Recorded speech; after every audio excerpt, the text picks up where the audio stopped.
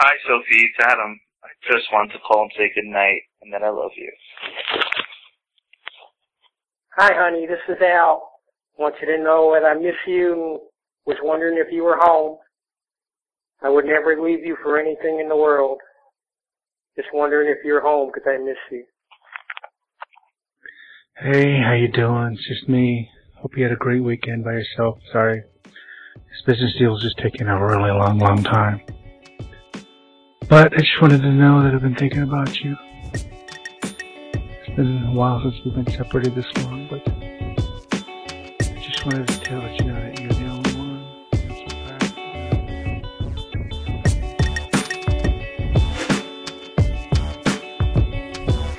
you. Hello and welcome to the Artsy Podcast. I'm Abigail Kane, filling in for Isaac this holiday week.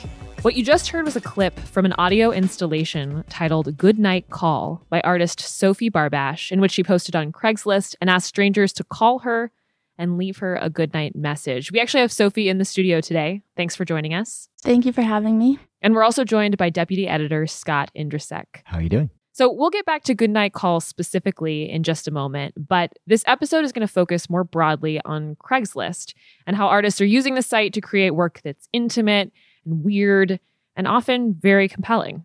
Scott actually just wrote a really excellent piece about artists using Craigslist. But before we get into that, I actually want to start with a more general question. What was the first time that both of you used Craigslist for anything, not just for art?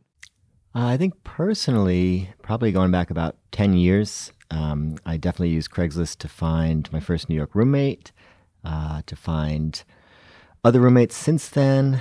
I actually was pretty into posting misconnections for a while and had like a 80% success rate in people responding, including with one person who I ended up living with for a year.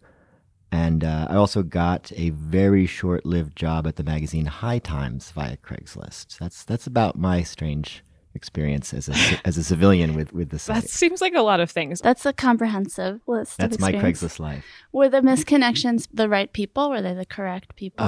Yeah, actually. One was someone on the L train and one was, yeah, both the right people.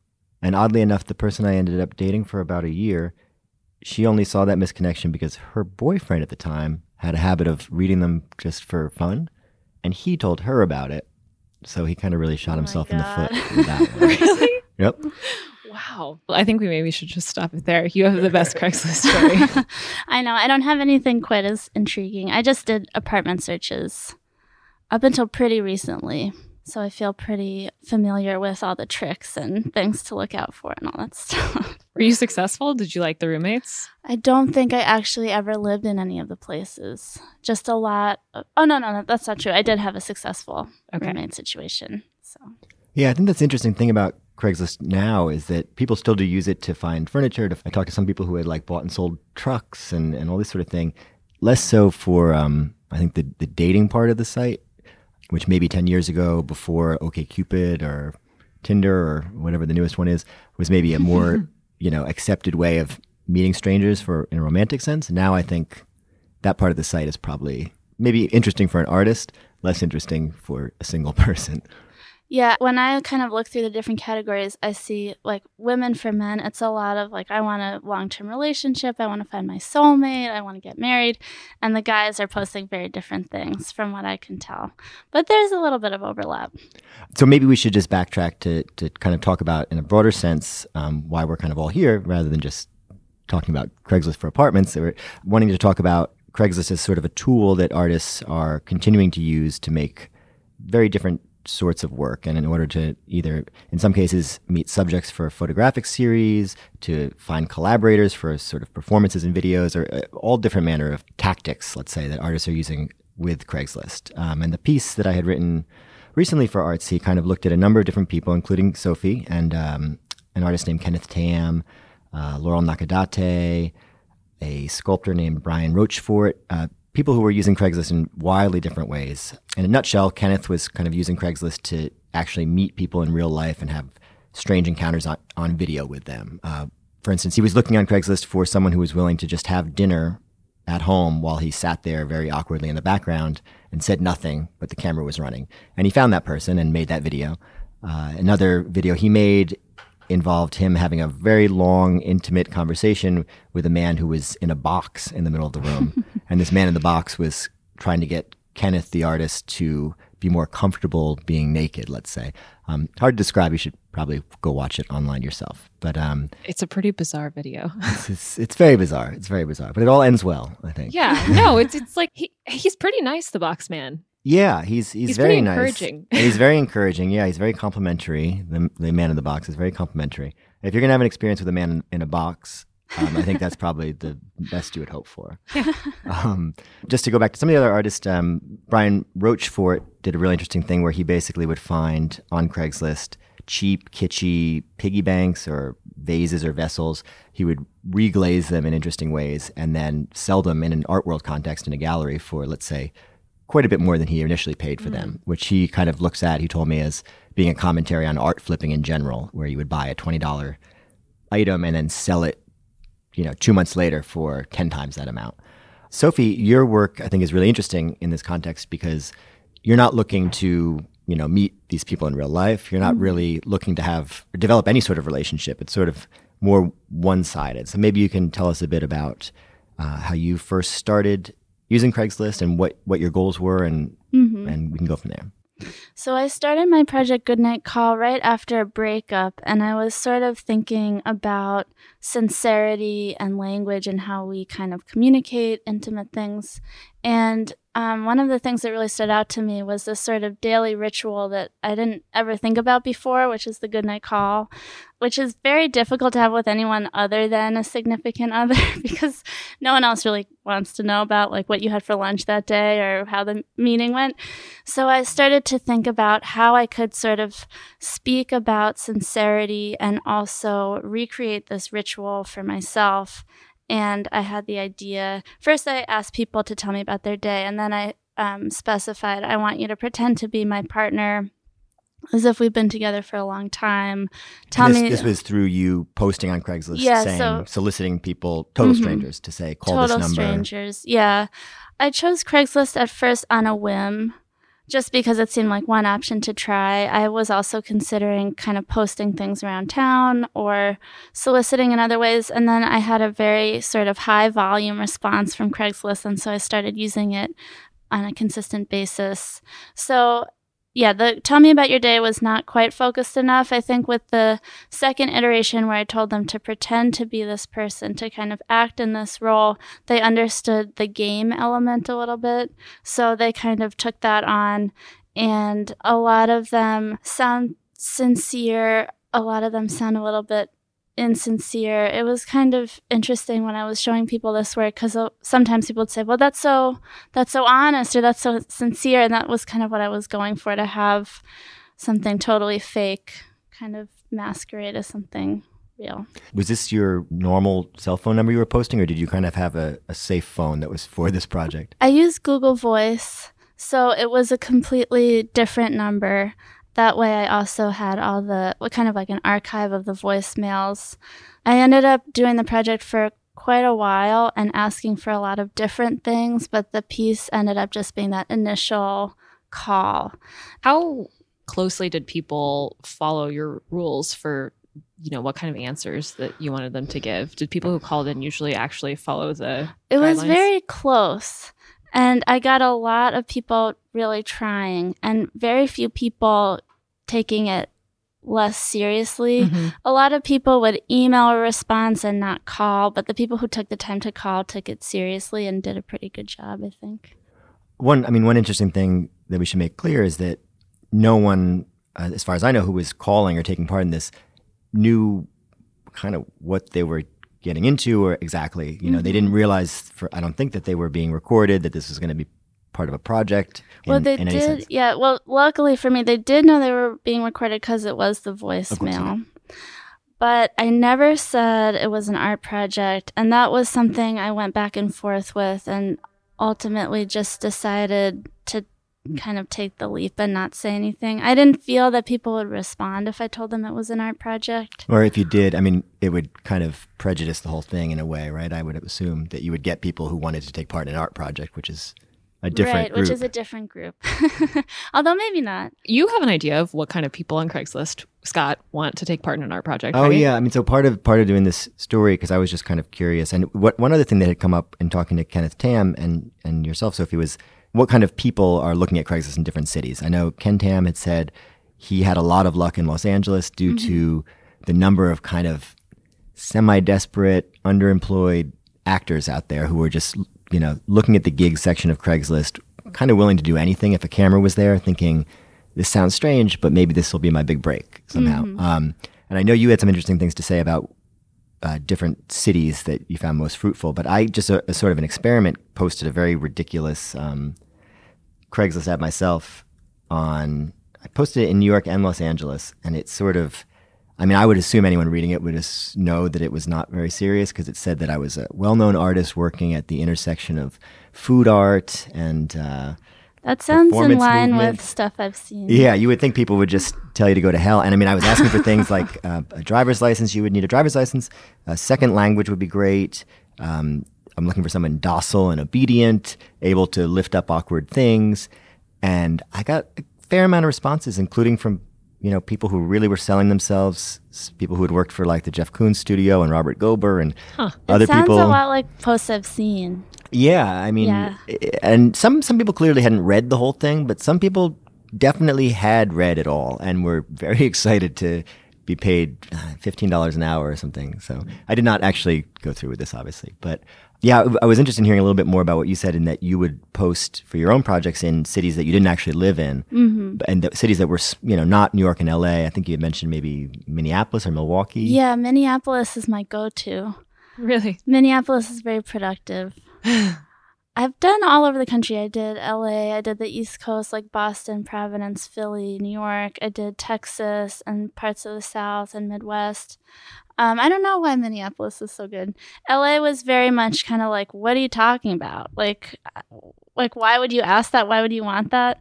Maybe I didn't give it a fair shot.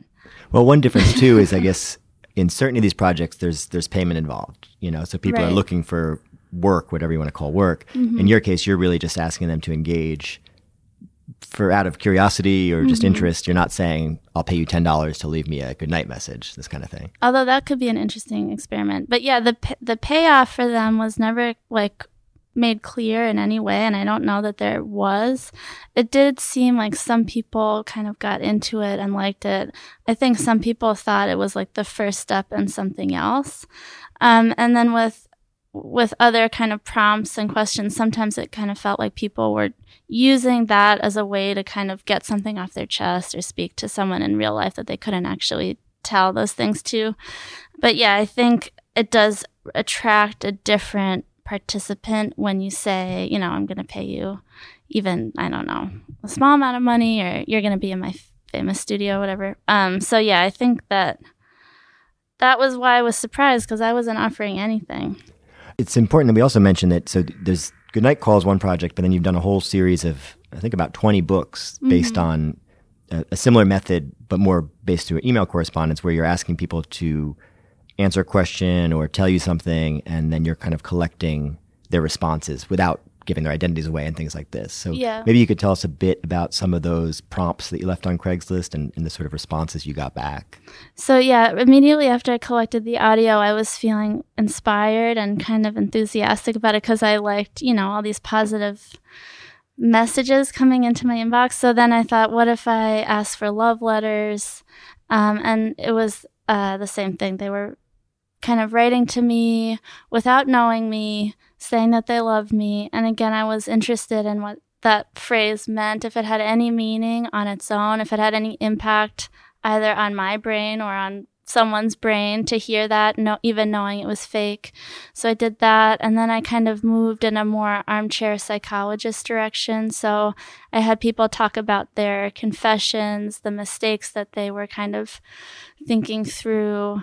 I asked them about heartbreak and loss. I asked a lot of different questions kind of throughout a series of 10 books, and then I did another set of 6, which was more about loneliness. And then the final set with 4 books is more about forgiveness. I'm really interested in this push-pull between what we think and what we feel, and how we're supposed to make decisions based on those things that are often at odds. And I think at first my idea was to kind of rationalize the feelings or put language to the feelings in order to clarify them and kind of create some sort of roadmap. And in the end, I think I'm kind of leaning in a different direction, kind of a more positive idea of emotion and sort of human nature, that it's the heart that knows, and we can just follow the feelings and not kind of let the mind get in the way. And again, it's about kind of obsessive thinking as well, and kind of that tension. So that's where the books went. The way you're describing it sounds to me sort of surprisingly positive.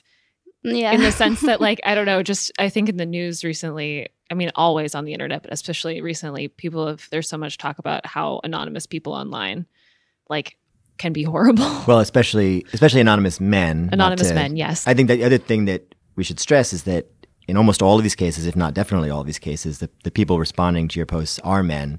All men, yeah. All men. So I think you just described to me that some of that was just out of necessity, and that there's a lot more men willing to engage with strangers on the internet than there are women willing to do the same. And also, it was just your interest was more about that dynamic. Yeah, but that's a good point. And I think when I started, I didn't want to emphasize the sort of general assumptions I had going into it, which was that Craigslist was seedy and gross and, hypersexual, blah, blah, blah, which it can be also. But I was more interested in sort of revealing a different angle. And I think for my own purposes at that point, I was a little bit maybe thinking of myself in a sort of sociological capacity, looking at this population of men, which is completely amorphous and, scientifically would never make any sense, but thinking about men and thinking about differences in gender and behavior. And I did kind of feel like we are all the same. We all have the same feelings and kind of regrets. So I don't know. It wasn't that wasn't what I set out to find, but I think it did kind of come out in some of the responses. It brings up an interesting point too, in that I think a lot of times people, if you just heard about this kind of work in general, like I'm an artist, I'm using Craigslist to not meet or even just use content provided me by strangers without their knowledge, let's say. Mm-hmm. A lot of people might automatically say, well, that's not ethical, or that is just you kind of laughing at sad weirdos that you don't know. And I think most of what I got out of speaking to everyone for this article was that there's a real empathy involved, or that if there's not, then the project is kind of a wash. There's no point in doing it. That not that you really understand everyone, I'm sure, that responded to your post, but that the goal would be to kind of look at what you have in common maybe with these people rather than looking at them as freaks or Yeah, in a way, I mean, they really helped me because every single book came out of my own life. All those questions were things I was thinking about, and they kind of did me a favor because these were things I did not want to talk about, my own regrets, my own feelings about marriage or heartbreak or loss. So I kind of stayed in the background, but I did not want to give it an exploitative feel. And I think it's a little bit ambiguous. A lot of people respond in that way, thinking that it's not ethical. And honestly, I'm not really sure. I spent a lot of time thinking about what it means to make a portrait of someone and how you kind of represent someone's identity, in part because I found the voices to be very specific. And so I don't know, if they're recognizable, is that still fair? Is it ethical? I did feel once images got involved that it was too much to show people. So images that people may have that sent they just to you, sent me, okay. Yeah. And then with the text, it was a little bit easier because it was totally anonymous, and I didn't have to worry about that anymore. I guess it's just a larger question that most artists would deal with, even if you were a street photographer. Mm-hmm. You might take a picture of a stranger that ends up in a gallery blown up 4 by 5 feet. Mm-hmm. Doesn't mean that you know that person. You're not getting their permission. You're not asking them if they're okay with it. It's sort of fair game. Yeah, it's an issue that runs through a lot of different moments and projects, I think. Is there ever something that you've done where you feel like that line was transgressed in a way that you thought, okay, this is too much? Or I did receive a call about someone's fetish, and I really liked it because to me it encapsulated this idea about feeling one way and not wanting to feel that way, obsessive thinking, kind of something that's very mundane but also sort of surreal. And I put it in a video piece and felt like the voice was too revealing. And so I changed it to a text piece. And then at this point, I'm not even sure what to do with it. I think I see this as a piece where I'm playing a character, and so it's not the end of the world if like that character is maybe exploitative. Not that that's what I want, but I kind of think about it that way also. Thinking about like what is this character I want to create? I don't think I want that. It's sort of the same question as like what kind of editor I want to be and sort of how I want to frame this material. And you did mention that there's one book that you decided not to publish, and I think the prompt question there was it was, what was the worst thing you ever did for money? That's like really what you think Craigslist is going to be. That's what that was. And I did kind of want to push it and make it darker overall, the project, but I think that at a certain point, it doesn't serve much of a purpose. The optimism thing is interesting because I would assume if you set out to be kind of an anthropologist of men through this project that you'd end up not having that much faith in men afterwards. But it seems like you still have faith in humanity after going to... The only thing that bothered me was like with the mistakes, it was just one cheating situation after another. This that is people irked confessing me. to this. Yeah. But no, I think that overall, that's kind of the tension I wanted it to have a little bit, that there's this sort of like strange anonymous space that also is sort of like caring and human, I guess. Actually, Sophie, I kind of want to jump back to an adjective that you used a couple of questions ago, which was seedy. Because I know that, Scott, we've chatted a little bit about that word because many artists that you talk to also use the exact same word to describe Craigslist. Independently, it was sort of a go-to adjective for what this Craigslist community is like. It wasn't necessarily just creepy or weird. It was always seedy, which seems very specific vibe. It's like almost like a visceral word that you can picture what that environment would be like. But yeah, that was kind of a word that a number of people used in talking to me about their experience with Craigslist. A photographer, Terry Ratzliff, who met strangers through, I believe, different parts of the dating component of Craigslist and then would go meet them and talk to them and take their portraits. Ken Tam definitely used that word, I believe, in some capacity. A few other artists that I had mentioned in the piece maybe didn't describe it as seedy, but these again, there's so many different ways that artists are using Craigslist. The one thing I didn't mention before was people who are using it not to build relationships with strangers, but really to find images, to find just content, like kind of a archive of found content online. One guy named Eric Oglander has a very specific project called Craigslist Mirrors. I love that. I follow him on Instagram. It's so strange and specific. I mean, the title really says it all. He finds pictures of mirrors on Craigslist, and then he put a book out of all these mirror pictures. So, you get this weird context of someone's house. You sometimes see half of them. Like their feet or their dog. Yeah. I love it when they're outside too, because they'll have these great images of like grass or sky being reflected. It's strange how poetic they are. They're really cool. And I guess I had a few people when I asked just on Facebook, hey, do you still use Craigslist? An odd number of people said, oh yeah, I've used it to buy mirrors. I guess maybe I'm assuming maybe mirrors are like expensive in the store, new, and therefore it's an easy thing to find online. I mean, I've bought a lot of furniture on Craigslist. I bought something like a month ago on Craigslist. I have certain phobias that prohibit buying furniture on Craigslist, but I appreciate your... It's a weird world.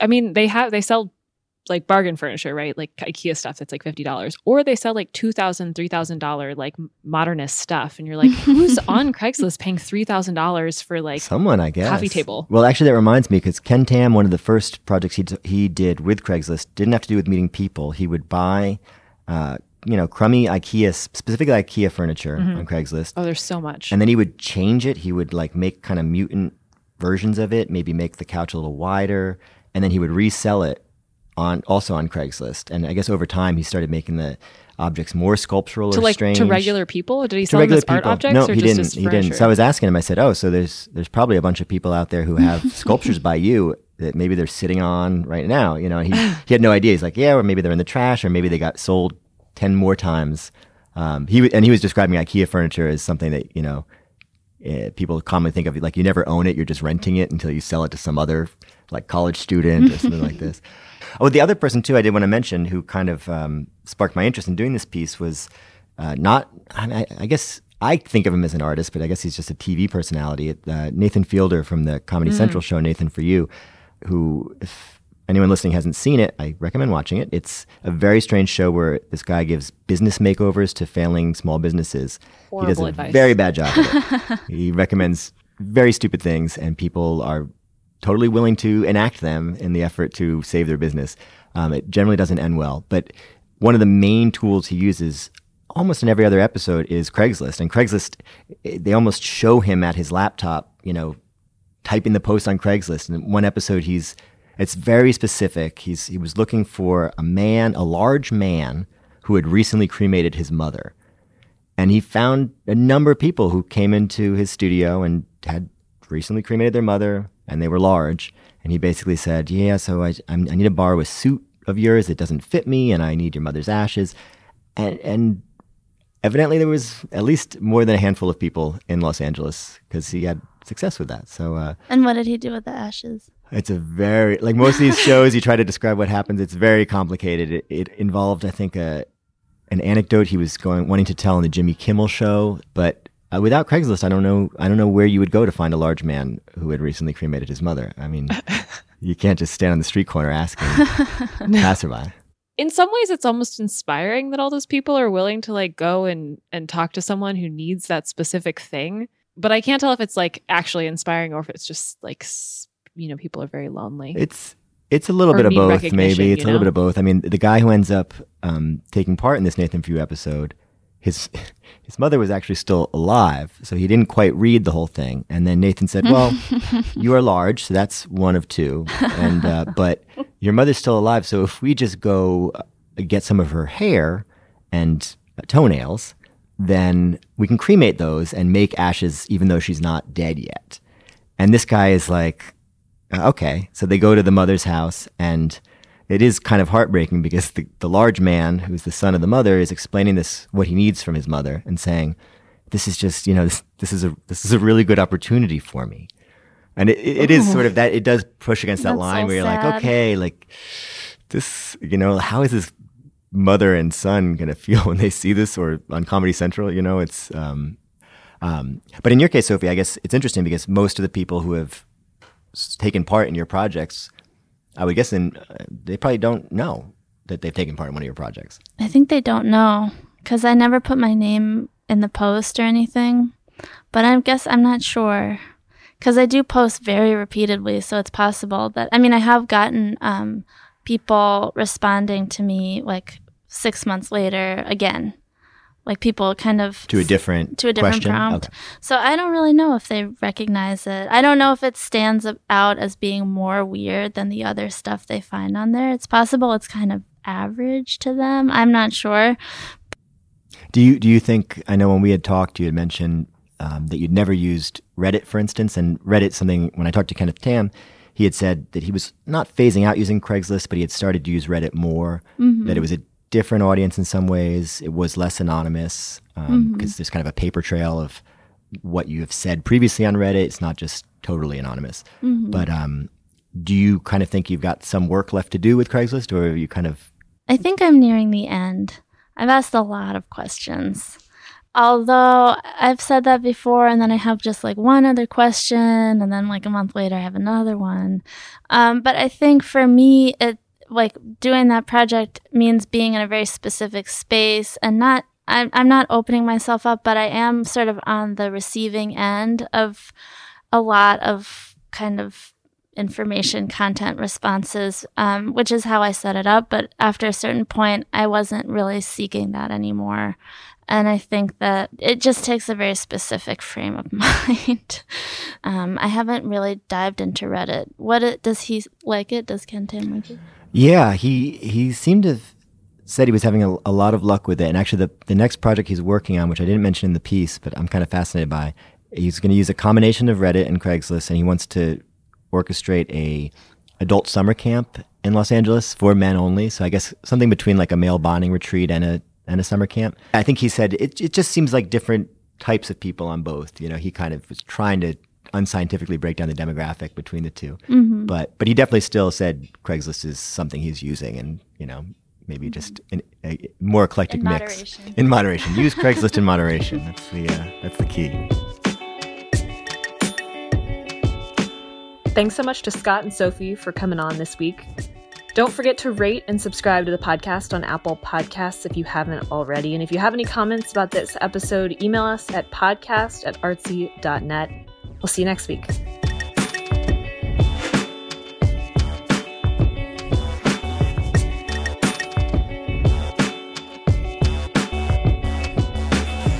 The producer for this week's episode was me, Abigail Kane, and the theme music is by Broke for Free.